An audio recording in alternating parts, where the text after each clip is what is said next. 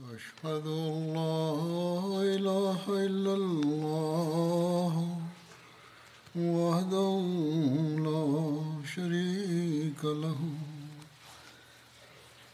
وأشهد أن محمدا عبده ورسوله أما بعد فأعوذ بالله من الشيطان الرجيم بسم الله الرحمن الرحيم الحمد لله رب العالمين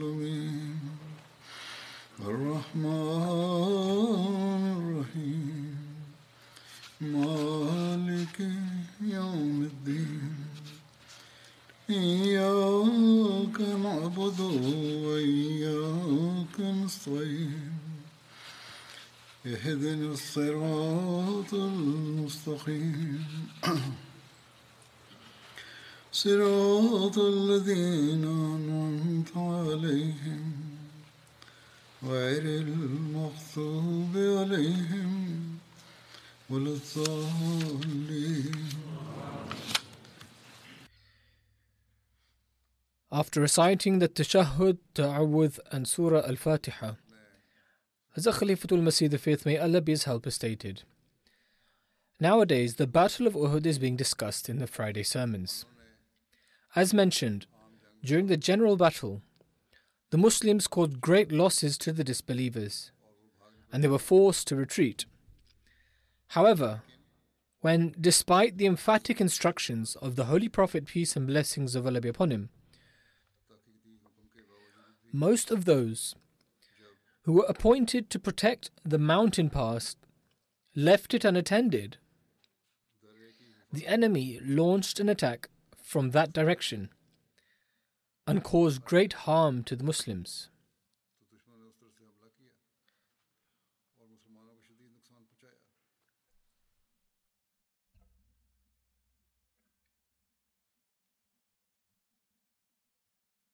The details of this are as follows. When the flag bearers of the idolaters were killed, one after the other, and no one dared to lift it or come near it, the idolaters scurried away at once and turned their back. Even their women, who moments ago were melodiously and passionately beating the drum and singing, threw away their drums and fled towards the mountain. When the Muslims saw the enemy retreat, they ran after them and started collecting their weapons and the spoils of war.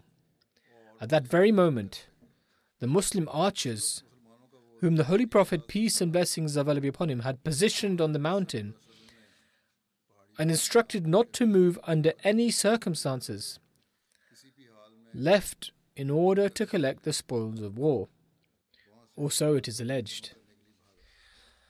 Hazrat Abdullah bin Jubair, may Allah be pleased with him, the leader of this battalion, strictly prevented them from doing so, as they had instructions from the Holy Prophet, peace and blessings of Allah be upon him, to not leave their post under any circumstances.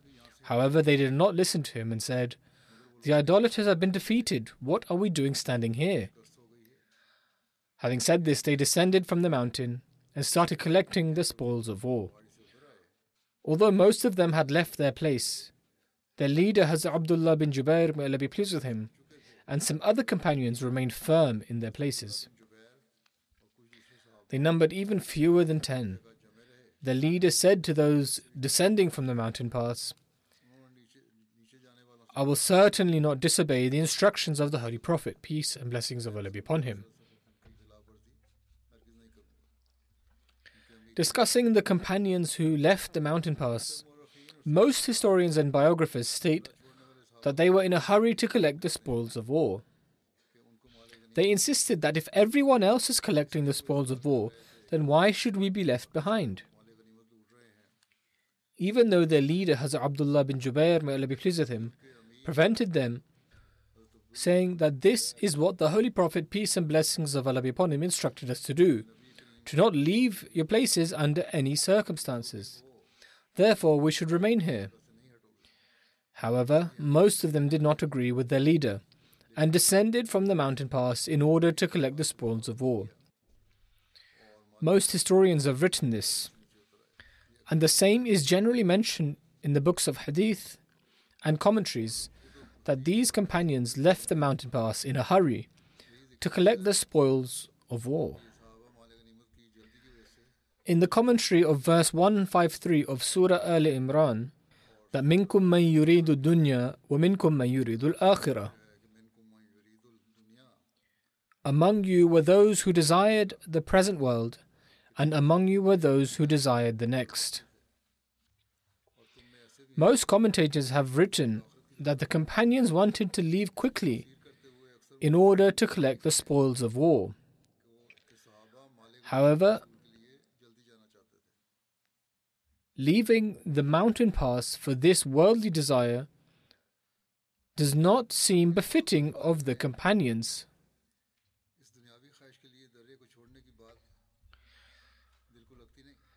Hazrat Muslim Maud, may Allah be pleased with him, has also written a detailed note in relation to this which is unpublished. I will mention it later in commentary of this. Prior to this, however, I will recite the entire verse.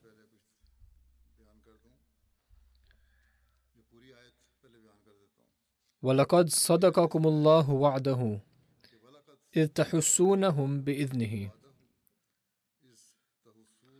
حتى إذا فشلتم فتنازعتم في الأمر وعصيتم من بعد ما أراكم ما تحبون منكم من يريد الدنيا ومنكم من يريد الآخرة ثم صرفكم عنهم ليبتليكم ولقد عفا عنكم والله ذو فضل على المؤمنين. And Allah had surely made good to you His promise when you were slaying and destroying them by His leave, until when you became lax and disagreed among yourselves concerning the order, and you disobeyed after He had shown you that which you loved, He withdrew His help. Among you were those who desired the present world, and among you were those who desired the next. Then He turned you away from them, that He might try you, and He has surely pardoned you, and Allah is gracious to the believers.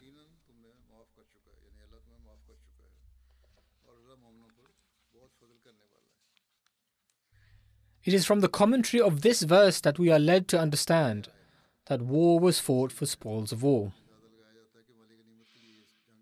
Perhaps this verse was for the battle before this, or for this battle. To say regarding the companions, or to even think that they were worried about the spoils, is to insult their honor. These people had already sacrificed their own lives and the lives of their wives and children for their beloved God and His Messenger. And even before this, they sacrificed their wealth and livelihood in this very cause. As the incidents detail, in eagerness to attain martyrdom, these people went out of the city to fight.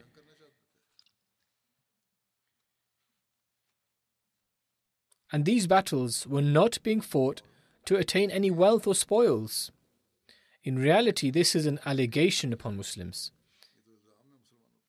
Yes, in the case of victory, receiving spoils of war can be a secondary thing. But the purpose and intention of the companions could never be to attain the spoils of war.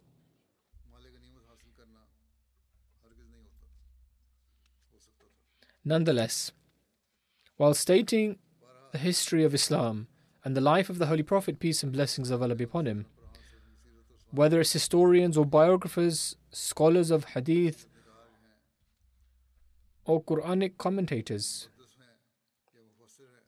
it seems these respected saints incorrectly understood it, and only trusting a narration or chain, perhaps out of their simplicity, or believing that the narration is true, these people said that the companions descended from their post for the spoils of war. They did not realize how damaging these words could prove to be in terms of consequences and effects, and whether they are about the blessed character of the Holy Prophet, peace and blessings of Allah be upon him, or about those companions who benefited from his Holy Spirit, how much these words are contrary to their grandeur. Nonetheless, looking at the sacrifice and eagerness for martyrdom of the companions, it is hard to believe that the companions were quick to leave the mountain pass just so that they could attain the spoils of war.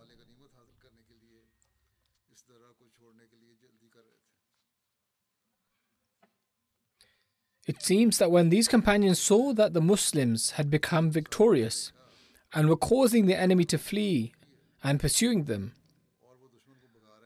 after seeing this clear victory, the companions who were on the mountain pass were anxious to join the celebration of victory.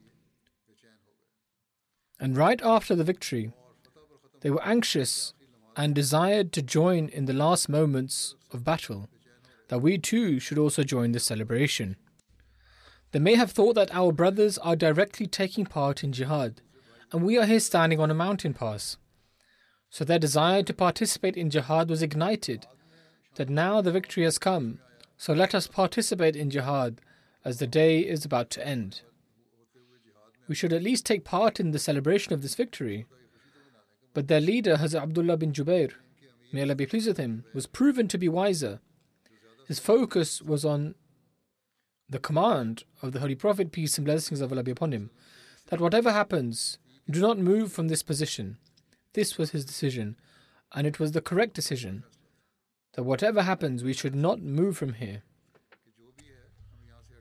As I have stated, we find the commentary on this verse from the unpublished notes of Hazrat Muslim Maud, may Allah be pleased with him. About this he wrote, Minkum man yuridu dunya, among you are those who desire the present world. At this place, the present world does not refer to the spoils of war. Rather, it refers to the things of the world, and the hereafter refers to the final destination and decision of God.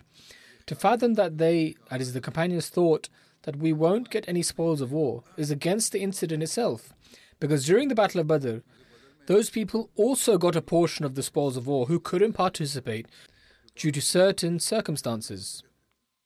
Thus, this idea is absolutely wrong. To postulate that the companions were worldly is not right. This is what Hazrat Muslim Maud, may Allah be pleased with him, said. He then states, the truth is, they desired to take part in the Battle of Uhud. This was also a worldly thought, that we want to be part of the battle and fight the disbelievers. This does not mean here that they want to be part of receiving spoils. He says, you thought that we should not be eclipsed by those who participated in the battle, but this is also a worldly thought. It is a worldly thought because to only fight is no big deal. If you do not follow the order of the Holy Prophet, peace and blessings of Allah be upon him, it becomes a worldly thought. You should have obeyed the orders, and that's all. Because to disobey the command of the Holy Prophet, peace and blessings of Allah be upon him, though the battle is happening for the sake of your faith, and he forbade you from this, and assigned you a duty someplace else, then obeying this command is your religion. It is not your religion to fight. Then he states, Minkum man yuridul akhirah, and among you were those who desired the next. He states that your officer and your companion desired the hereafter. Their focus was the final destination and decision of God. They thought that the conclusion of this wouldn't be good. He was looking at the consequences of disobedience. Similarly, his companions also deemed him to be in the right. The sight of the officers and those who agreed with him was being cast on the conclusion that they considered the command of the Holy Prophet, peace and blessings of Allah be upon him, to be more important than participation in the battle. The matter is now clear. But contrary to this, your focus just grazed the surface. As a Muslim, may Allah be pleased with him, states, this explanation befits the glory of the companions, which is made apparent by their actions and sacrifice. Whilst mentioning this note of Hazrat Muslim, may Allah be pleased with him, Hazrat Khalifa-tul-Masih IV, may Allah have mercy on him, has expounded upon this, stating that they, i.e. those who disputed, desired the world, whereas the leader of their battalion, Hazrat Abdullah bin Jubair, may Allah be pleased with him, desired the hereafter. Hazrat Khalifa-tul-Masih IV, may Allah have mercy on him, states that Hazrat Muslim Maud, may Allah be pleased with him, has mentioned a very good point in his notes, that people take the world here to mean looting and attaining the spoils of war.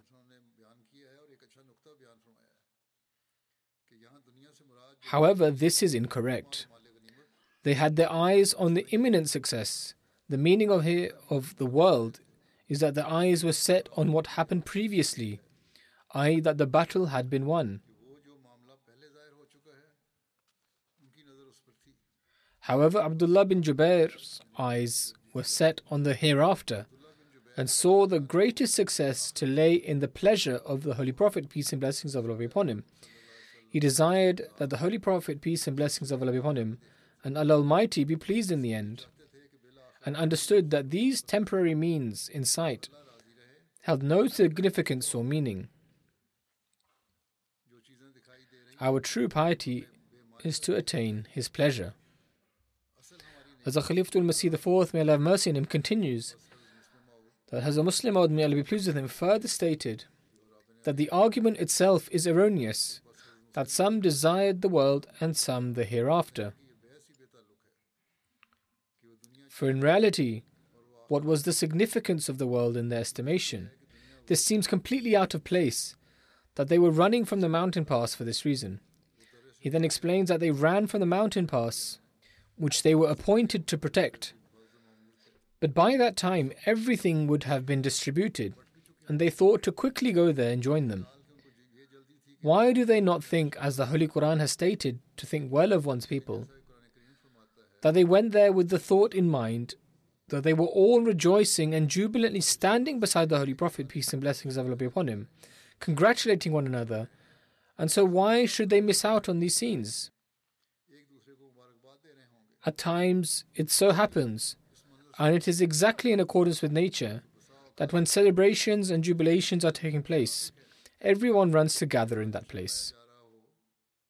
Hazrat Khalifa-tul-Masih IV, may Allah have mercy on him, said that during his stay here, it has been witnessed many a time that when someone comes and brings good news, people do not come in order to loot or to take the spoils. In fact, they come to partake in the joy. So they, that is the companions, could see that the Muslims were so joyful down there, where the Holy Prophet, peace and blessings of Allah be upon him, was. They were all enjoying so much whilst gathering around the Holy Prophet, peace and blessings of Allah be upon him. The promise of God was fulfilled, yet they were stood there alone. So they thought to also go down there. However, Hazrat Abdullah bin Jubair had his eyes set on the hereafter, knowing that it was much more pleasing than the celebrations at that time to remain posted there for the sake of the Messenger of Allah and to follow the instructions given to them, and the joy in that was the true joy, not the joy being expressed below. Nonetheless, on the one hand, staring at defeat, the army of the disbelievers were running away, and on the other hand, approximately 40 out of the 50 Muslim fighters deployed on the mountain pass left their positions and descended. At that moment, Khalid bin Walid, who had not yet accepted Islam, saw that the stronghold on the mountain pass had become vacated, owing to the departure of many of the archers, and only a few of them remained. Upon seeing this, he took Ikrimah bin Abi Jahl with him, and immediately turned his cavalry unit around. They reached the mountain pass and attacked the few remaining archers. This attack was so severe that they killed all the remaining contingent of archers, including the commander, Hazrat Abdullah bin Jubair, may Allah be pleased with him. They mutilated the body of Hazrat Abdullah bin Jubair, i.e., they cut off his hands, feet, and other parts of his body. Next, this unit of the Quraysh descended and, catching the Muslims off guard, they surrounded them. At the time, the Muslims were unaware of them and were gathering the spoils of war and capturing the idolaters as prisoners. All of a sudden, this cavalry unit of the idolaters galloped upon the Muslims.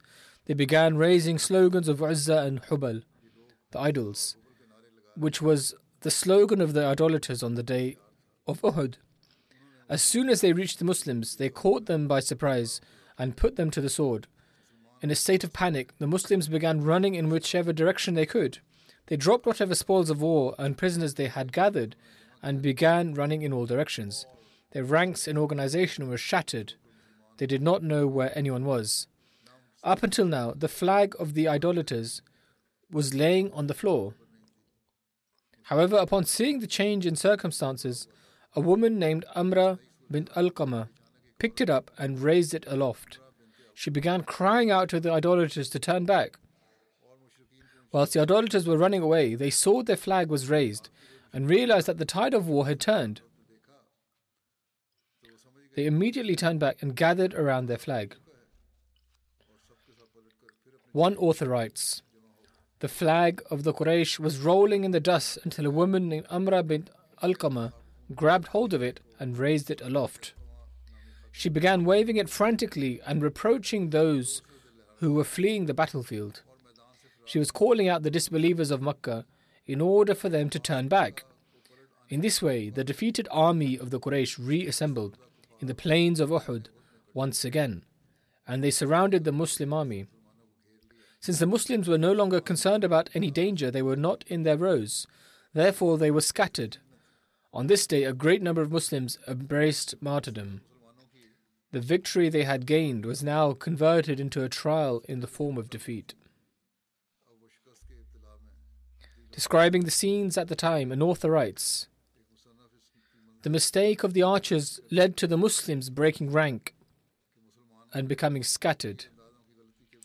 They threw the spoils of war that were in their hands, and in a state of confusion, they began to attack each other. Many of them were confused as to where they should go, especially after they heard the crier of the idolaters announce that the Holy Prophet, peace and blessings of Allah be upon him, had been killed. This was a time of great trial in which many Muslims were killed accidentally by their fellow brethren. Some Muslims accidentally killed other Muslims owing to the confusion created.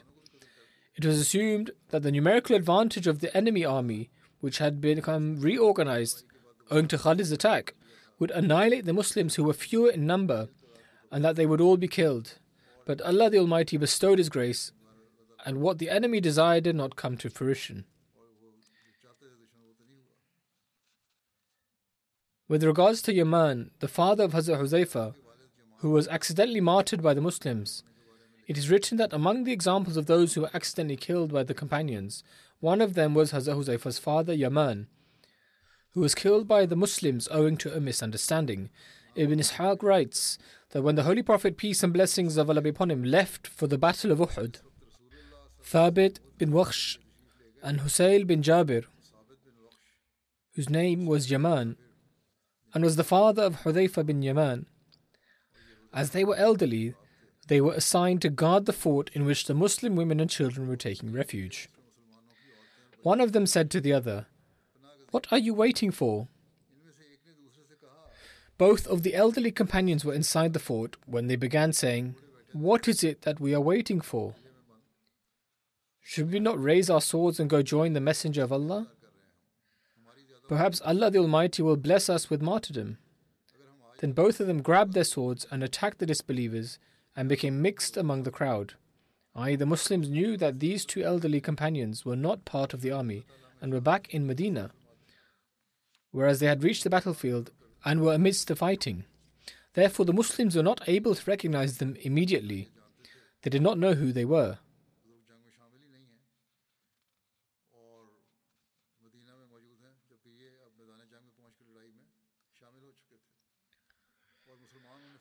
Thabit bin Wakhsh was martyred by the disbelievers, but Hudhayfa's father was accidentally killed by the Muslims. Hudhayfa said, "By God, this is my father who has been martyred." When he went to see, he realized that it was his father. The Muslims replied, "By God, we did not recognize him and killed him by mistake." Indeed, they spoke the truth. Hudhayfa said, "May God have mercy on you, as He is the most merciful of those who show mercy." Later on, the Holy Prophet, peace and blessings of Allah be upon him, ordered Hudhayfa to be given blood money for the accidental killing of his father at the hands of the Muslims. But he refused to take it and forgave the Muslims. Owing to this, The respect and admiration of Hudayfa increased greatly in the eyes of God, His Messenger, and the Muslims.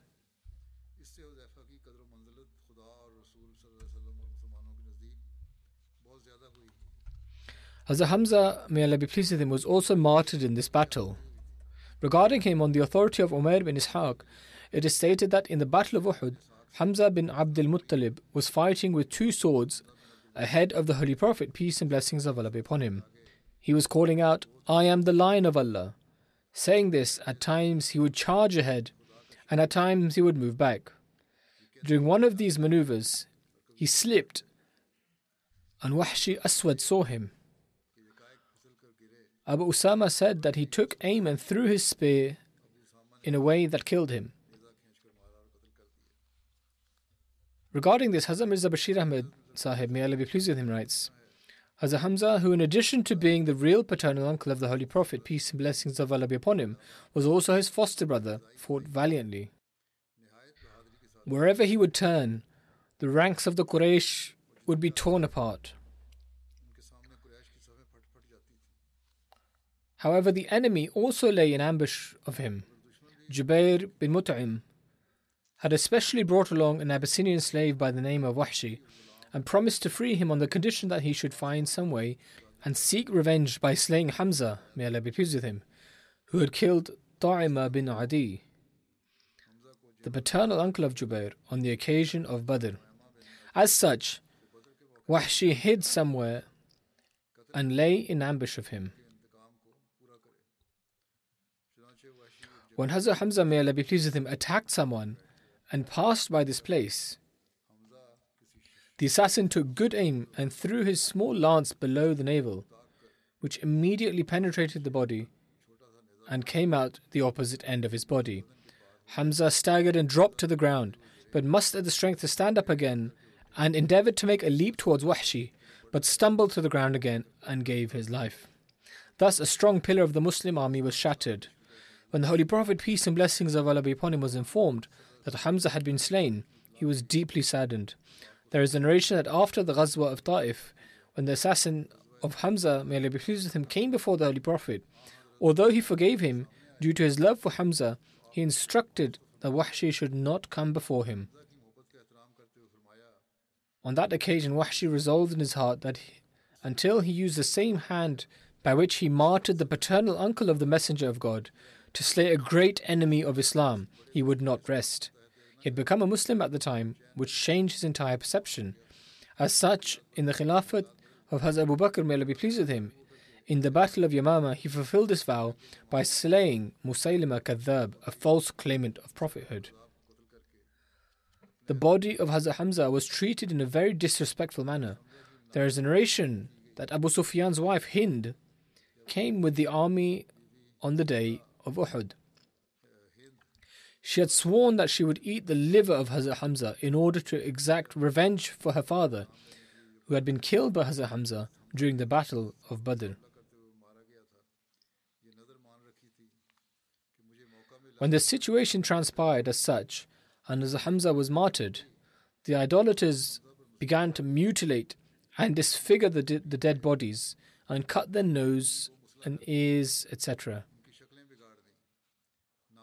They also brought back a piece of Hazrat Hamza's liver, and Hind began to chew it. However, she was unable to swallow it and threw it out. When the Holy Prophet, peace and blessings of Allah be upon him, learnt of this incident, he stated, Allah the Almighty had forbidden the fire to ever touch any part of the body of Hamza. There is a narration wherein it mentions that the Holy Prophet, peace and blessings of Allah be upon him, went to the body of Hazrat Hamza and expressed such sentiment and gave the glad tiding of high status to Hazrat Hamza in the following way. When the Holy Prophet, peace and blessings of Allah be upon him, visited the body of Hazrat Hamza and saw that his liver had been cut out and chewed, Ibn Hisham records this in his biography of the Prophet, that the Holy Prophet, peace and blessings of Allah be upon him, stood by the body of Hazrat Hamza and said, "O Hamza, no trial like this, i.e. your demise, will I ever face again. I have never seen a more painful scene till today." Then the Holy Prophet, peace and blessings of Allah be upon him, said, "Angel Gabriel has given me the tiding that Hamza bin Abdul Muttalib has been noted as the lion of the Prophet in the seven heavens. As the Khalifa-tul-Masih II, may Allah be pleased with him, states, among the staunchest opponents of the Holy Prophet, peace and blessings of Allah be upon him, was Hind. She was such a bitter opponent that she would recite couplets on the day of Uhud in order to rouse the spirits of the army to go forth and attack the Muslim army. When the battle reached a critical juncture for the Muslims, Hind announced a reward for anyone who would go to Hazrat Hamza, may Allah be pleased with him, the paternal uncle of the Holy Prophet, peace and blessings of Allah be upon him, and cut his liver out and his ears and nose and bring it to her. And so this is precisely how the body of Hazrat Hamza, may Allah be pleased with him, was treated. After the battle, when the Holy Prophet, peace and blessings of Allah be upon him, came to learn that his paternal uncle's body had been treated in this manner, naturally he was very affected by this, and he stated, "The enemy has initiated this cruel act, and I too shall now treat them in the same manner." It was at this occasion that Allah the Almighty revealed the divine revelation that despite the act of cruelty, they should not act in this way, and instead they should treat them with forgiveness and pardon them. Thus, such an act was forbidden in Islam.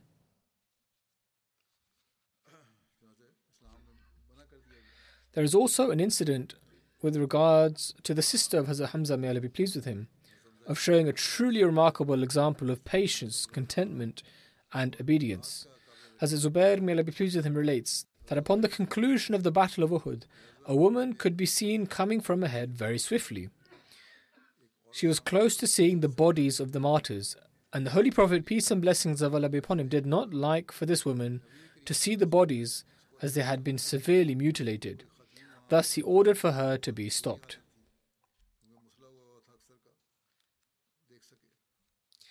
Hazrat Zubair, may Allah be pleased with him, relates that he looked carefully and realized that it was in fact his mother, Hazrat Safiya. And so he went running towards her and met her before she reached the bodies of the martyrs. Upon seeing him, she placed her hands on his chest and pushed him back. She was a very strong woman. She said, "Move aside, I will not listen to you." Hazrat Zubair then informed her that the Holy Prophet, peace and blessings of Allah be upon him, had instructed that she should not see the bodies of the martyrs. Upon hearing this, she immediately stopped. She took out 2 pieces of cloth which she had brought with her and said, "These are 2 sheets I have brought for my brother Hamza, as I received news of his martyrdom. Bury him in these sheets." She did not listen to her son first and pushed him away. But when she was told that it was an instruction of the Holy Prophet, peace and blessings of Allah be upon him, she immediately stopped out of obedience. When she heard the instruction of the Holy Prophet, peace and blessings of Allah be upon him, she remained composed of her senses, and despite her immense grief, she demonstrated obedience. She then said, "I will not go further and will stop, but convey my message to the Holy Prophet, peace and blessings of Allah be upon him, that I am aware of the fact that my brother Hamza has been martyred, and the disbelievers have mutilated his body.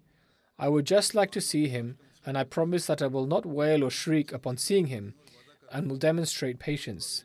Hazrat Zubair informed the Holy Prophet, peace and blessings of Allah be upon him, and so he permitted her to go and see him. Hazrat Safiya went ahead and sat next to the body of her brother. Upon seeing the bodies of the martyrs, who were like brave lions, tears began to flow from her eyes, but she did not utter a single word. According to one narration, the Holy Prophet, peace and blessings of Allah be upon him, came next to her, and tears began to flow from her eyes as well. This brave and extremely patient sister expressed her love through her tears, and then stood up and said to her son, "I have bought 2 sheets for my brother," just as it was mentioned earlier. "I had already received news of his martyrdom, hence I came here. Bury him in these sheets." The narrator further states that when Hazrat Hamza, may Allah be pleased with him, was about to be wrapped in 2 sheets, they saw an Ansari companion beside him, who had also been martyred.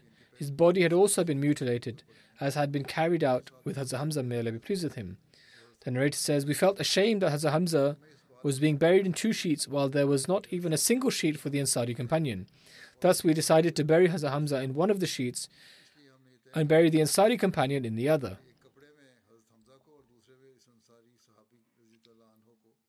We found that one of them was taller than the other.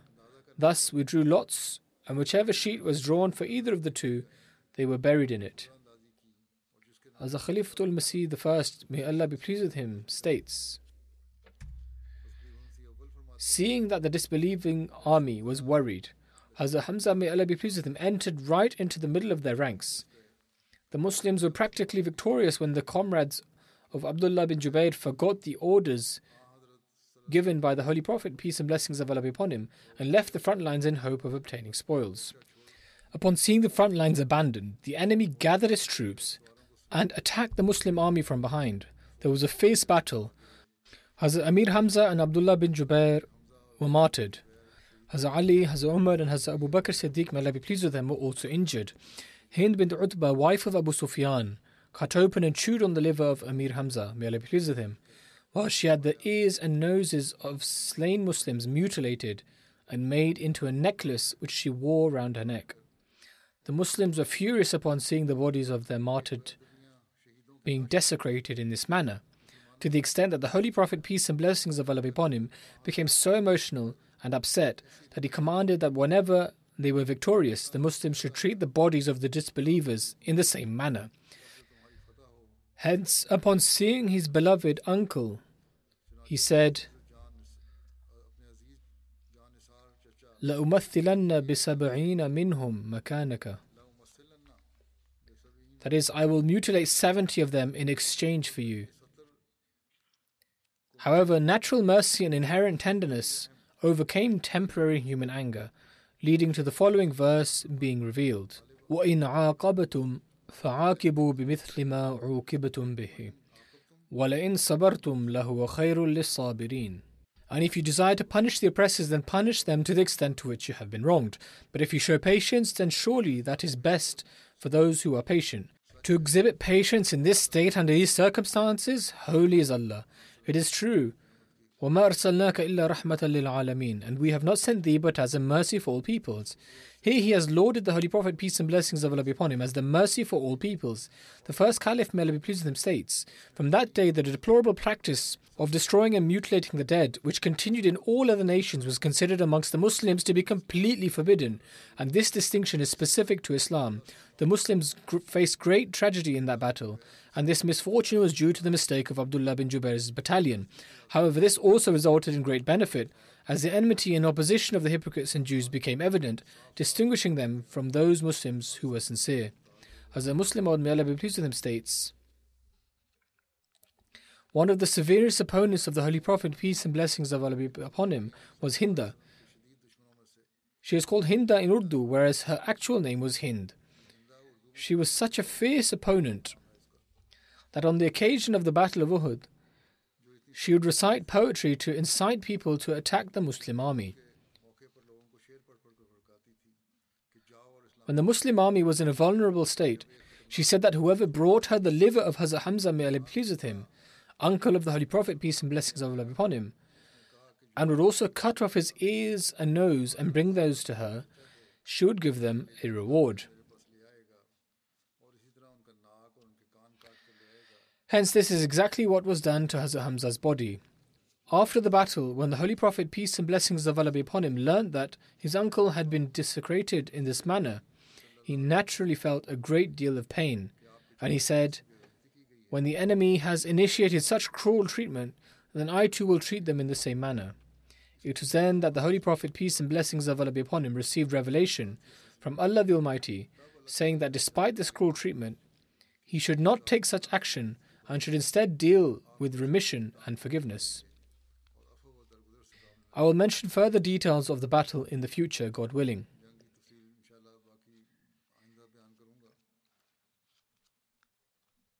I have been reminding members to continue praying for the people of Palestine. May Allah the Almighty enable the world to truly take action against injustice. Although the voices against this are becoming stronger and people are even speaking of the fact that injustices are being perpetrated, it seems that everyone is afraid of the Israeli government. Either that or the Western world is naturally against the Muslim world and harbors hatred against them, due to which they do not wish for the injustices against them to end, or are not making the necessary efforts to bring the injustices to an end. They do not consider that these injustices are being perpetrated against innocent children, women, and the elderly. Hence, we cannot fully trust them. However, we must continue striving to help them to understand, and we must also continue to pray. May Allah the Almighty enable the Muslim world to strengthen its voice so that they may raise their voices and bring an end to these injustices.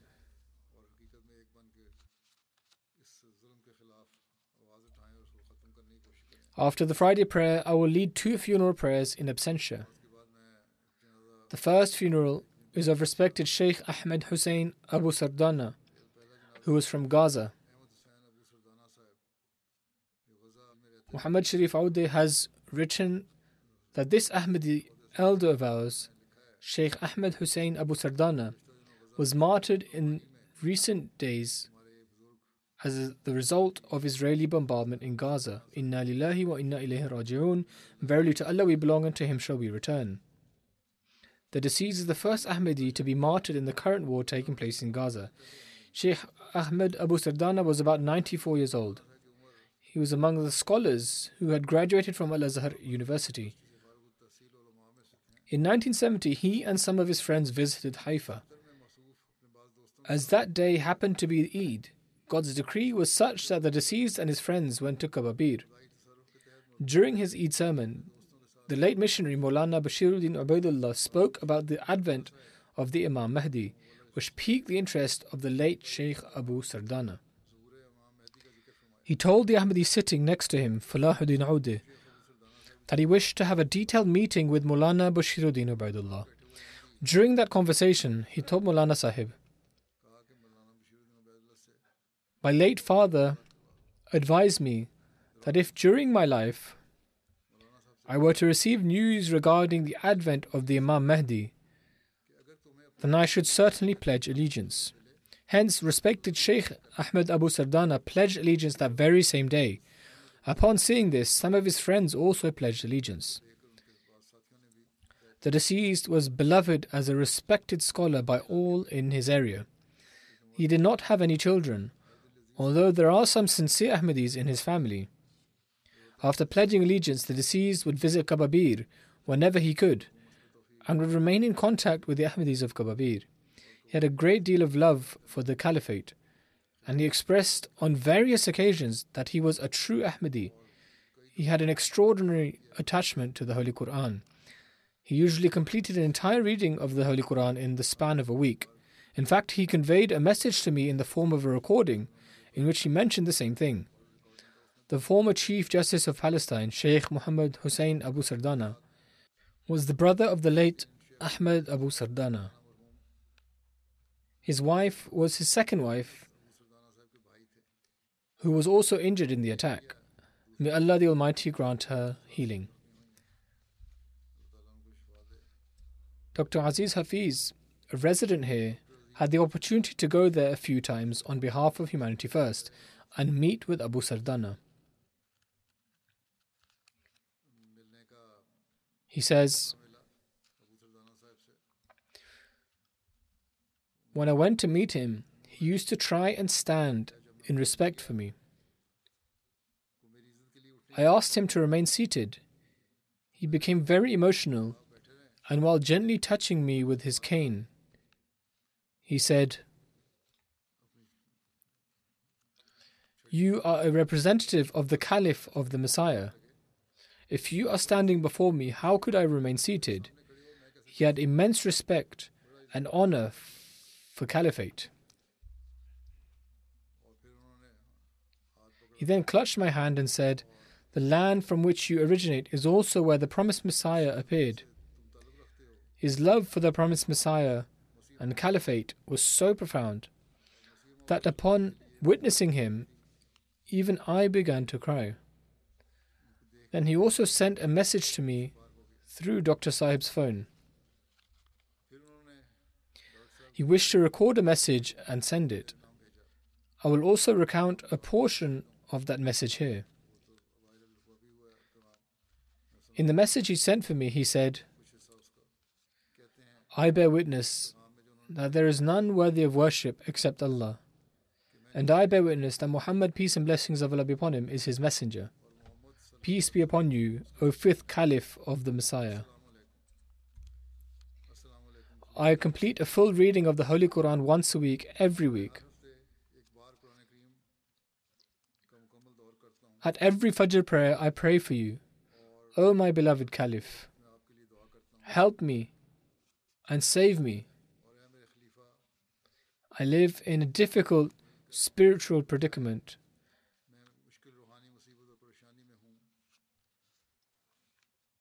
He further says, what does the world need other than the truth? He continues, I adhere to all your instructions. And then he says, the world needs nothing but the truth. Jihad in the cause of Allah is very difficult here. However, I am committed to it. In the war that took place in 1948, I took part when I was 38 years old. I served as a commander in the 3 frontier wars and was rendered homeless in Sinai. My father was a well-known Sufi, and my brother Muhammad was a chief judge here in Gaza. There are members of my family who cause difficulties for me. Pray for their guidance and reformation.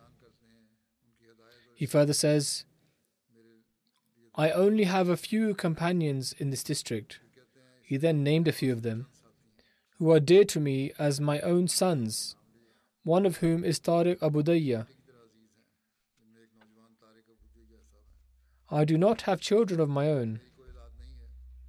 Then whilst offering a prayer, he says, May Allah the Almighty bless you. I am grateful to you. Do accept my allegiance as I affirm my commitment to you until I meet Allah the Almighty on the Day of Judgment. In other words, he was reaffirming his pledge of allegiance. I renew my pledge of allegiance and affirm that I am a true Ahmadi in heart and spirit. He then says, I hold no belief other than the Ahmadiyya belief. Some opponents claim that he was not an Ahmadi and is merely spreading the message of Ahmadiyyat. However, his recorded words are a testament before them. Perhaps after this, the opponents would have been silenced. May Allah the Almighty elevate his rank and grant recovery to his wife. May Allah the Almighty accept his prayers for the Palestinians, and may He establish peace there and enable the people there to accept the promised Messiah, peace be upon him.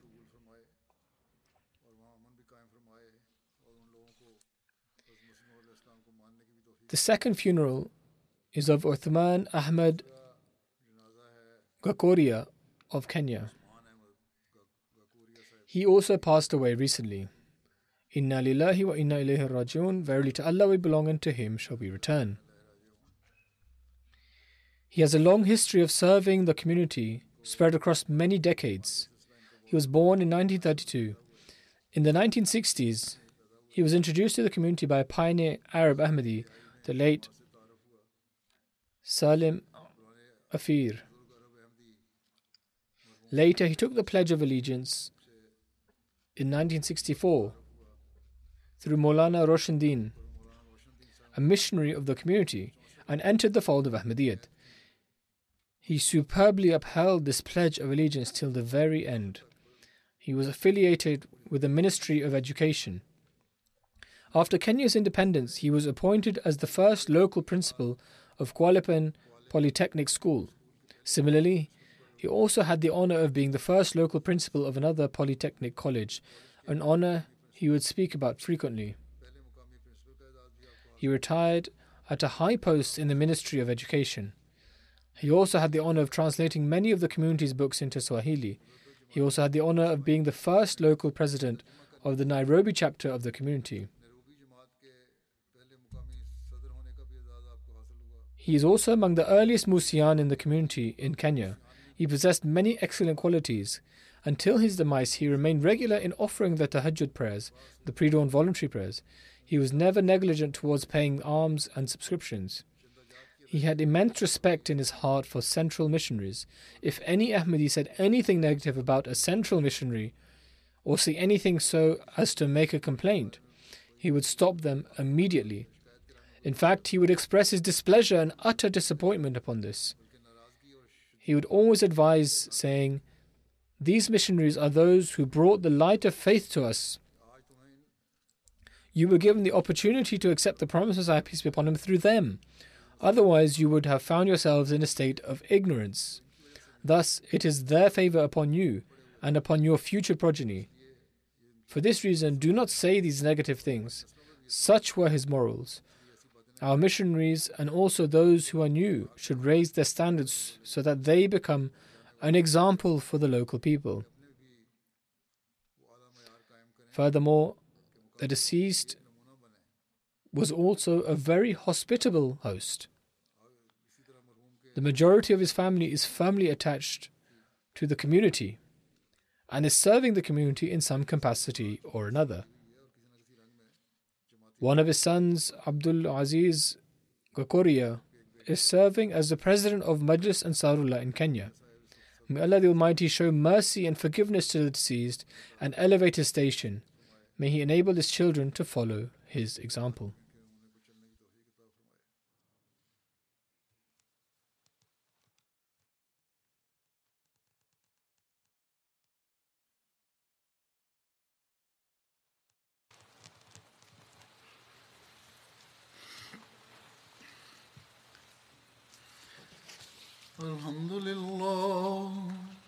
الحمد لله نحمده ونستعينه ونستغفره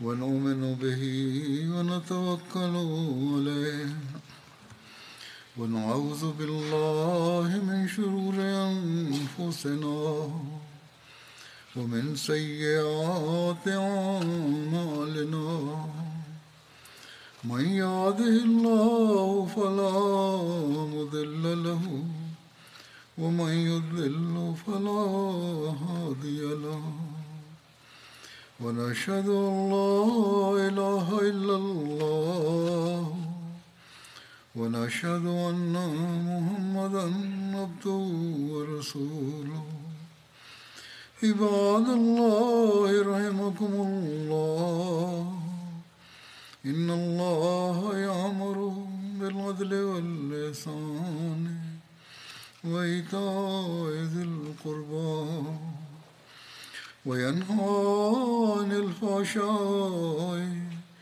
والمنكر والبغي يعظكم لعلكم تذكرون